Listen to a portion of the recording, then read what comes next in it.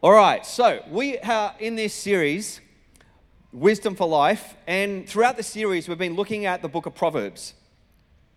And we talked about a whole bunch of different aspects of Proverbs. We talked about this idea that Proverbs that sits within the wisdom literature in the Hebrew scripture is one part of the wisdom scripture. You might even call it the baseline level of wisdom that you see unfold into some of the other wisdom literature books such as Job and Ecclesiastes.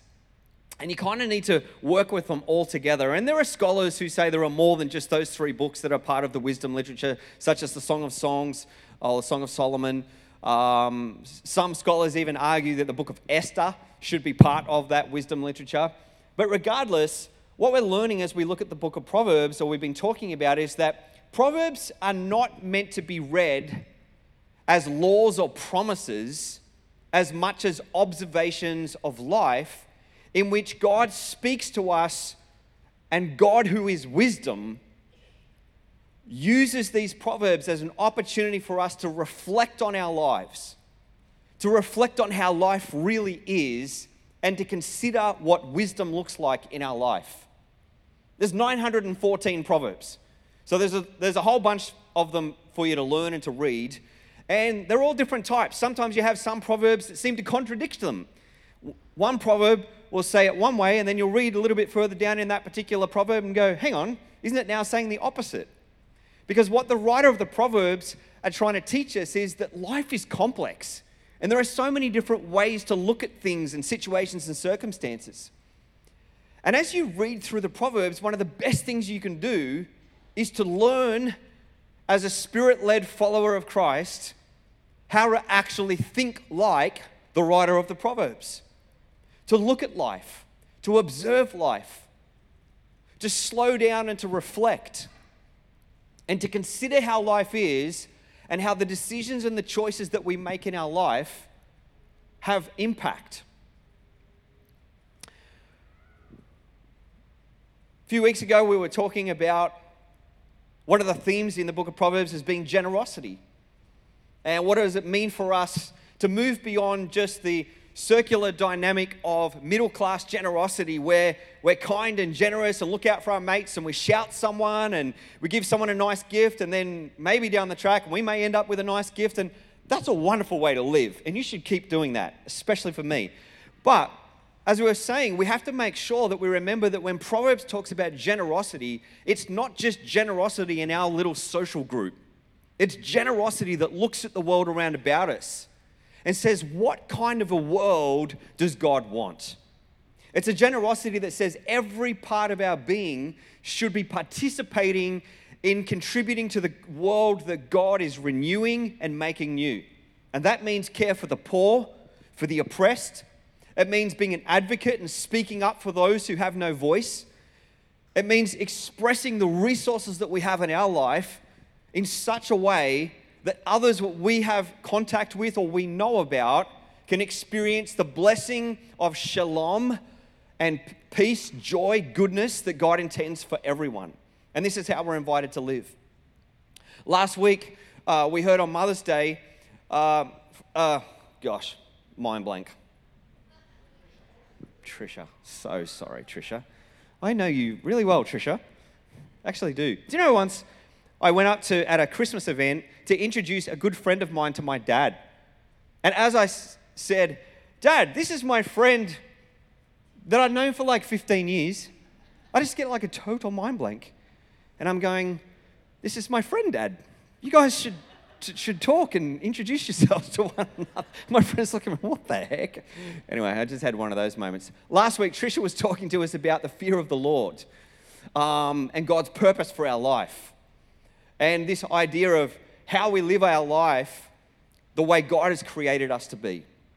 And are we living that out? Or are we pulling back from the way God has designed us to live? This morning, I want to ask you a question as we talk about today's theme that we see in the book of Proverbs. And this is the question I want to ask yourself. Have you ever done something honest and it cost you something that you wanted?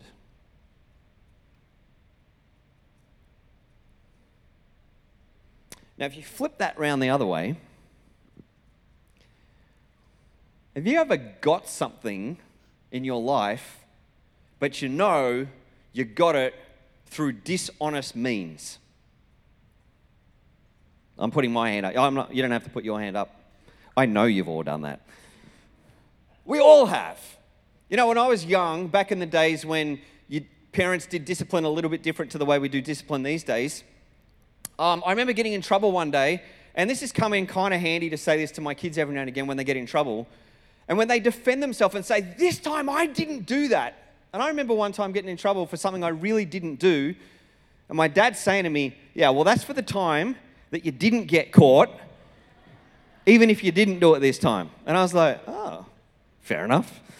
And I've now used that as a parent. And I'm not sure if that's the wisest way to parent, but anyway, it's come in handy a couple of times. When you're not quite sure if they really did do the thing that they're telling you that they didn't do, but you're like, I'm sure you did. I'm sure you're lying to me at the moment. I'm going to give you a phrase this morning, and I want you to say the phrase, if you can, back to me. If you're uncomfortable to say the phrase, no one has to say the phrase. But if you're comfortable and you say, this isn't going to hurt me, then you can say the phrase. This is the phrase. Go back and touch the wall. Can we all say that together if you can?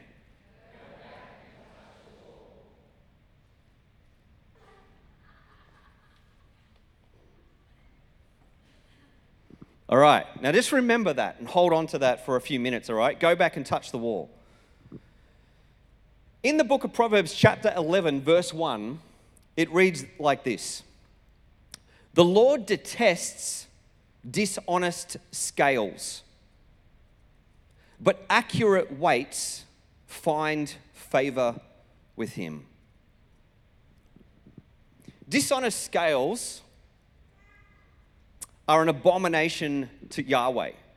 The word in this particular passage there is sometimes translated as an abomination. But in the translation that we're reading from this morning, we read this as the Lord detests. Now, this particular proverb, as many proverbs do, they often have a narrative that sit in the background of them. Things that as people grew up hearing the Hebrew scriptures and the law and the prophets, they would recall to their minds as they reflected back on their history.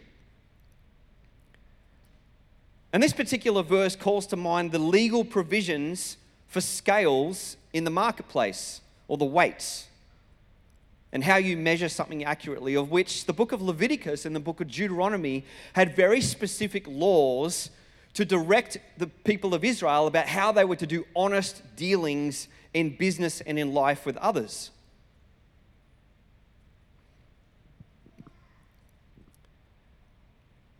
The practice of dishonest scales was basically condemned because these were transactions in which a seller would shave or chisel a weight in order to make a small profit for each sale. And I was trying to get a visual for what this was, and the only thing that came to my mind as a modern equivalent of this is the great injustice, and I'm sure you've experienced this, that took place with a particular brand of candy or lollies. And I'm not going to name it because these videos go on YouTube and I don't want to get sued or have our church get sued. But there's a particular brand that has a lolly that's round, looks like a mini donut. You all know the one I'm talking about. And you know that over time, they made the hole in the middle of this lolly a little bit bigger. In other words, we were getting a little bit less lolly, but for the same price. Have you ever had a life-saving moment where you're like, this lolly's going to help me in this moment, and you've taken it, and all of a sudden you had a moment, it's like, I feel like I'm getting ripped off. I feel like there's less lolly here than there was the last time I had one of these. It's not quite the same, but it's in that same dynamic. I think God's pretty upset with lifesavers having with life-saving moments when you really need a lolly and the hole's a little bit bigger than you think it should be. And it's microscopic, but it adds up. And for those of us who love those particular moments, that's significant. Nevertheless, there is a moral principle that is set in Scripture for the way that we do sales, the way that we engage with others. And this principle that we see in this particular passage is a reminder to us that we're meant to do things the right way. We're meant to be upstanding. We're meant to act with integrity.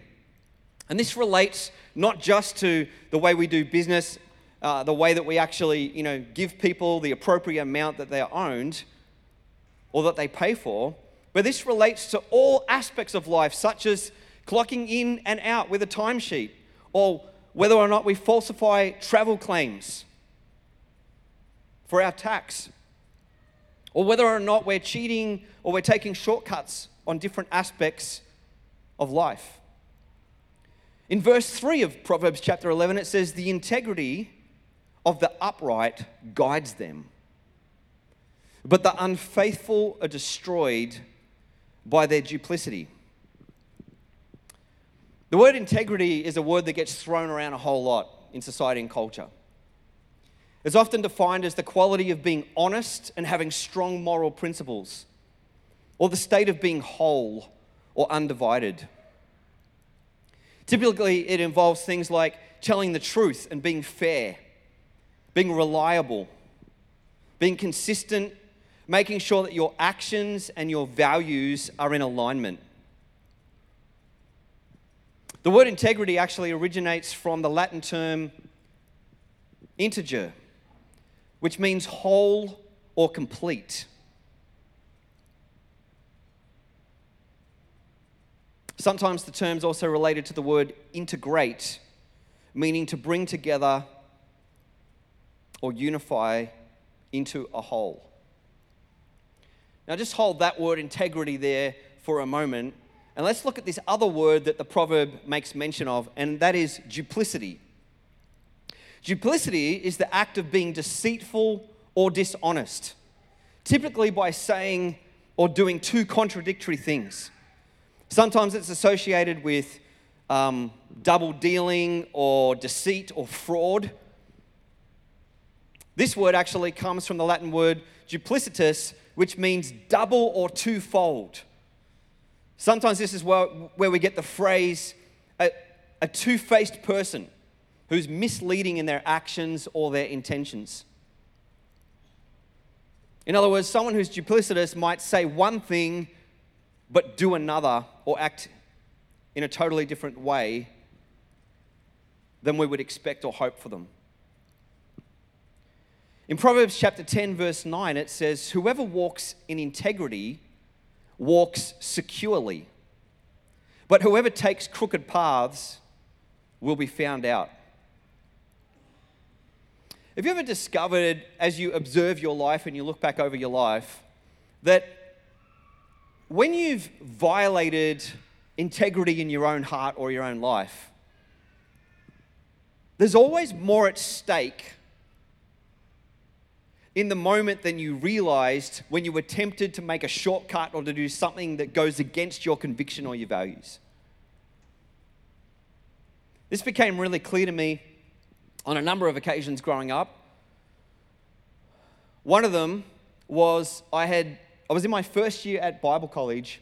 I was around about 19 years of age, and I started working part-time in a tool engineering company in Western Sydney. And this tool engineering company had all this huge machinery in there.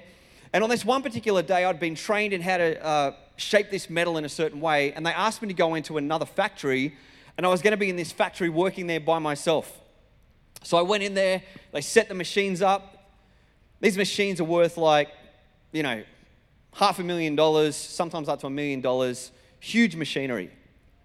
And so I'm in there, and the radio's playing, and I'm just in a factory by myself, and I'm about to do the most boring task for pretty much the whole day.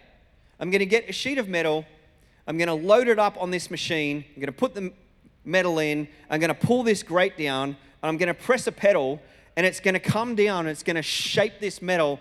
Then I'm going to lift the grill up, pick the metal up, and put it on a tray, and I've done the job. Except I'm just going to do that hundreds of times. So I'm in this factory by myself, and I'm getting a little bit bored with this machine, and I'm looking at another machine about 5 meters away from me, and I'm thinking, I wonder what that machine does. So I decided to just have a little break, and I walk over, and I see this other machine, and it's got this big pedal on the side of the machine. And I'm like, I might just press it and see what happens. So I put my foot on the pedal and I pushed down because I was kind of curious whether it worked the same way as the other machine. And as I put my foot on the pedal, this massive plate drops down in the machine and there's this almighty bang. And I'm like, ah! And I run back to my machine. I put my little headphone thing, earmuffs on that I had, and I concentrate and I start just putting the metal back in and I'm doing it. And about 30 seconds later, 2 guys from the other factory come running into my factory and run up to me and go, "What was that?" And I'm like, "What was what?" And they're like, "What was that sound?" I'm like, "I don't know." And they're like, "You all right?" I'm like, "Yeah, I'm good. My heart's racing a lot," I'm thinking in my head. I'm like, "Yeah, no, I'm good." And they're like, "So everything's all right?" And they're all looking around and I'm like, "Yeah, I don't know." And they're like, "So nothing happened?" I'm like, "I don't know. Nothing happened that I'm aware of." Next minute, the boss who owns the company walks up and goes, "What was that?" And I'm like, and they're like, "We don't know." I'm like, "I don't know." And he's like, "Everything's all right?" I'm like, "Everything's fine." He walks around all the machinery, has a look, walks out, everyone goes back. Phew. I'm sweet. I go back and I start putting the metal pieces on, and my heart rate slowly is coming back down to normal, and I'm like, phew. And then I pause for my next break, and I'm walking back over to the machine. I didn't touch it again. I'm just looking at it going, what did I do? And I was trying to work it out, and I was tempted to see if I could move something, but I thought I better not touch it. And I walked back, and I did my job. But as I was working on my job throughout the day, I had this increasing nagging feeling that I've just lied to 3 different people, including the boss who owns the company, about what happened. Because I was freaking out. And isn't it true that whenever we lie, whether it's a white lie or it's a full-blown massive deception lie, the reason why we do it is not instinctively because we're a bad person who wants to deceive people. It's because we're afraid. We're scared of the consequence. We're scared of being looked at differently than who we think we really are. And so as I'm working on this machine, all of a sudden, I just get this conviction, which I would argue is the conviction of the Holy Spirit saying to me, you need to go in and you need to put this right and tell the boss what happened this afternoon. So for like 2 or 3 hours, I'm having a debate in my head. Have you ever done this? Just going, it's not that big a deal. You know, it was like having the little demon on one shoulder and the little angel on the other shoulder going, you should probably go tell the boss. And this one going, no, he doesn't need to tell the boss. It's fine. It's not even a big deal. It's nothing. And look, you got away with it. It's no big deal. And this was like going on for hours until I had no peace. And it was getting close to the time where I was about to leave and clock off. And I was feeling stressed about the situation. So I decided, all right, God help me. So I actually waited out of embarrassment for everyone else to leave when they all clocked off. And then I walk into the factory and I go into this other little office where the boss is, and I knock on the door and I say, "G'day." And he just turns around and goes, "How you going?" And goes back to his computer. And I go, "Can I come in and see you for a second?" And he goes, "Yep, come in, take a seat." Just keeps working away on the computer. I'm like, eh. So I sit down and I'm not sure if I'm meant to, I'm like, do I let him finish? I don't know. It's like awkward. I'm just sitting there for a few minutes. And he turns around and he goes, "Did you want to talk to me about something?" I'm like, yes. And I said, well, you know, earlier today when you came in and you asked, had anything happened? And he spins around in his swivel seat and he looks right at me and he goes, "Yeah." I said, well, I'm really sorry, but I was freaking out, but I actually did walk over to one of the other machines and I put my foot on the pedal and the plate dropped. And that was probably the sound that you heard. But when everyone ran in, I freaked out and thought maybe I've destroyed a massive, expensive piece of equipment. And he went, And he looked at me and he said, "Well, thank you. Thanks for telling me the truth. I wondered all afternoon if you were going to wander in and tell me that. He said, because I knew exactly as soon as I heard it what it was, because we've had it happen many times before. And I was like, ah. And he goes, do you know how expensive that equipment is? I'm like, pretty expensive. And he's like, yeah, that thing's like worth, $500,000. I was like, oh. And he's like, but it's fine. And I'm like, it's making me sweat. But he says, but I wondered if you'd come in and tell me what happened, because I'll walk back in there and I'll reset the thing back up again. But I just wanted to know if you'd come in and tell the truth. And he said, so well done. Thank you. And he said, now for that, and he told me the Hail Marys I needed to do and a few other things he was going to make me do as a punishment, but he was just joking and stirring me up. And then he said, all right, off you go. He said, and as I walked out, he said, I mean it, thank you. And I drove home that day a bit shaken and a bit freaked out, going, whoa. Imagine if I had just listened to the little demon voice saying, nah, you'll be right. I would have undermined my influence with others, and he knew that I was studying in my first year at Bible college to become a pastor in a church.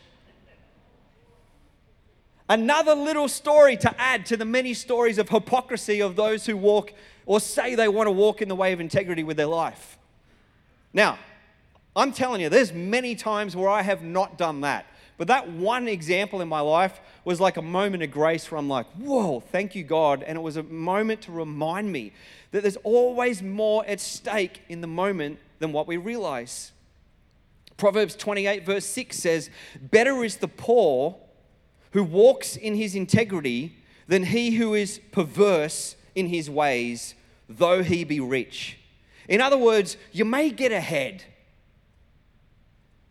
You may be able to get everything you want in the here and the now, but that's not what life is about. Some of you may have heard of Abraham Lincoln. Yep. A few of you have heard of Abraham Lincoln. He was one of the presidents of the United States of America. And before he was president, he used to work in a store. And a lady came into his store one day, purchased some items, and after she left, he realized that he'd accidentally charged her just a few cents too much in the purchase. And even though it was a small amount and he thought to himself, oh, is it worth it? He felt uncomfortable keeping it. So he decided as soon as he closed the store, he was going to walk several miles to the woman's house to return the amount that he had overcharged her. On another occasion, a similar incident happened where he had given a customer less weight in tea than she had paid for. The customer left the shop, was closed, but Lincoln didn't want to wait until the next day to correct his mistake, so he took the extra weight of tea and he walked to the customer's home and gave her the exact amount that she was owed. It was after these occasions and many others that Abraham Lincoln earned the nickname Honest Abe. Now, it's a funny little illustration, but it reminds us of the fact that it's the little things in life that help develop the mindset and the practice of integrity in our lives. If we can be faithful in acting on the small things, you know when a huge thing comes your way. You have the integrity of heart, the mindset, and the commitment to say, this is who I am. Because integrity at the end of the day is not just an action, it's an identity. You actually make a decision to say, I'm going to be a person of integrity. And a person of integrity who thinks like that, acts like that consistently in all the small little things, will have a moment at some point in their life where they will be put to the test. And there will be a lot at stake. And if you've ever wondered, with all the scandals that happen that end up on our TV sets, how people blow it big time, you can almost be guaranteed it's because all the little times start to add up, that it becomes second nature at a big moment or a big opportunity to make a decision that's going to ruin your career or your life or your reputation. So I want to lead towards the end of our message this morning with this thought. Integrity will bless your inner life,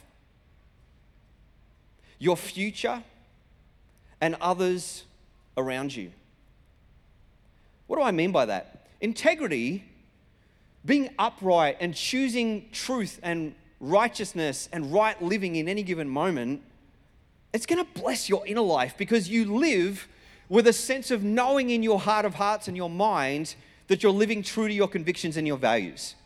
It's the worst thing when you violate your values or your convictions and you find yourself at night lying in bed thinking about the fact that there's a misalignment there.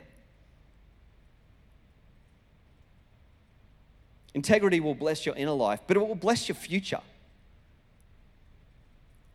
It blesses your future not because you necessarily get everything that you want that you can get from ill-gotten gain now. It blesses your future because you walk into your future walking the path of right living, which most times leads to blessing and goodness.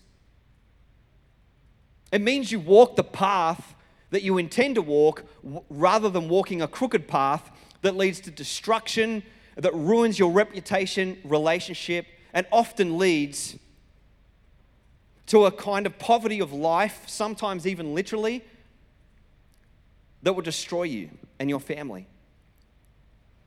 And integrity will not only bless your inner life and your future, but it can bless others around you. There are a couple of different angles we need to think about when we think about our decisions and our choices, and these are some of them. Number one, some of the impact that you have in your life is directly a result of somebody else's choices. Sometimes some of the things that we have to carry in life is because somebody else didn't act with integrity, and those decisions and choices have a direct impact on our life. Maybe through harm, maybe through misuse of resources. Maybe you don't have something that you're meant to have in your life because of somebody else's lack of integrity. There are things that happen to us in our life that are out of our control. Earthquakes, cyclones, circumstances that it's not anyone's fault that you can point to. But there are definitely those things that impact us as a result of somebody else's decisions and choices. The challenge and the question is you can't do anything else about what somebody else has or hasn't done to your life other than to think about what it means for you to respond and live your life walking towards healing and making choices in your life to learn in wisdom from those decisions and choices. And one thing that will never serve you well is to actually walk with a judgmental attitude towards other people whose decisions and choices has had impact on your life. That just never serves us well. But what does serve us well is to be discerning, to be able to make a judgment and call and say that was unjust, or that was an action that has resulted in harm to my life or others. And you call it for what it is, and you respond to it in the best way that you know how, getting support and help. But the challenge when we flip it around the other way is to ask ourselves the question, are we making any decisions and choices in our life that will impact our future or those around about us? Proverbs chapter 20 verse 7 says, the godly walk with integrity, blessed are their children who follow them. In other words, the decisions and choices I make about my finances, the decisions and choices that I make about how I conduct my life, how I parent, how I love my wife, they will impact my family and my children.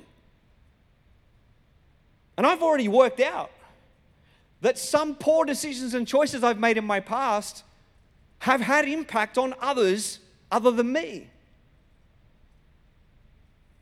So what do you do about that? There are 3 things I want to finish with today to encourage you. When you see duplicity in your life, don't walk in shame. Walk in God's grace, where you receive the gift of forgiveness and love and mercy and an invitation to repent and to do a 180-degree turn and walk the other direction. And there are 3 things you can do. Number 1, you've got to own it fully. This is integrity, wholeness. You take full responsibility for your part in any action, and you say, I have to take total responsibility for this, because you cannot walk in integrity and freedom without doing that. That's the first thing. The second thing is you've got to make it right as much as is within your power. You go back and you see if you can not only apologize and own it and demonstrate change, but see if there's some way that you can rectify a situation or bring about a change if that is possible. Sometimes it's not. And the third thing is you make a decision and choice today to walk in integrity today. And this is the path of wisdom and life. We have to just go, hey, it is what it is. I've done what I've done, and I will have to take full responsibility for those consequences. But I will make a decision and choice today to honor God and to honor those in my life and honor my future by making a choice today that helps me walk into integrity, from the littlest decisions to the greatest. On Friday night, I told a story to our teenagers, and I'm going to invite the musicians if they'll come forward. I told a story to our teenagers because I had a chance to lead youth on a Friday night. And so I get to the end, and we were talking about Proverbs, and we were talking about integrity. And I told them a story that, as I was telling them a story, I thought, I know this story. I've told this story before. I'm super familiar with it. And as I start telling the story, I get muddled up in my head, and I'm thinking, I'm kind of forgetting a bit exactly how this story works. It's like when you tell a joke, but you're telling the punchline before you get there.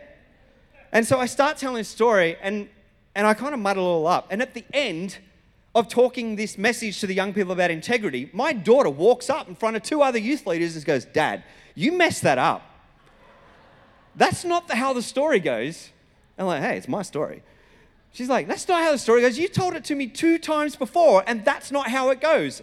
And as I'm standing there listening to her, I wanted to kind of rebut her and put her in her place, but I'm like, yes, I think you're right. I've muddled that up. And I went back and found the story, and I'm like, oh, yeah, this is how the story goes.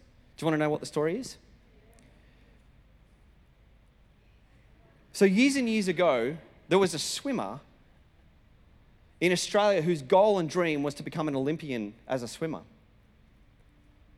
And it came to the race where this race, depending on the result, would choose whether or not he got into the Australian Olympic swimming team or not. After training week in, week out, day in, day out for this is a huge moment that's about to take place. And as this person swims, they start doing their laps. And as they get towards the end of the race, they get down the end of the pool and they have to do their tumble turn. And as they turn and go back down under the water, his feet don't touch the wall. And this is before we had the electronic boards on the back that can feel every single touch. So as he turns around, he just starts swimming for his life and realizes in his mind, you didn't touch the wall. So he turns around in the race, swims back, and touches the wall. And everyone's going, what are you doing? And he finishes the race and loses his place and his chance to be in the Olympic Games. And when he was interviewed and asked afterwards, why'd you turn around? He said, because for the rest of my life, I knew if I had got into the Olympic team, I didn't deserve it because I didn't do what you train every single day in this discipline to do. That is, you touch that wall and you go off and you complete the race. So I had to turn back and touch the wall because I couldn't live with that. Let's be people that turn back and touch the wall.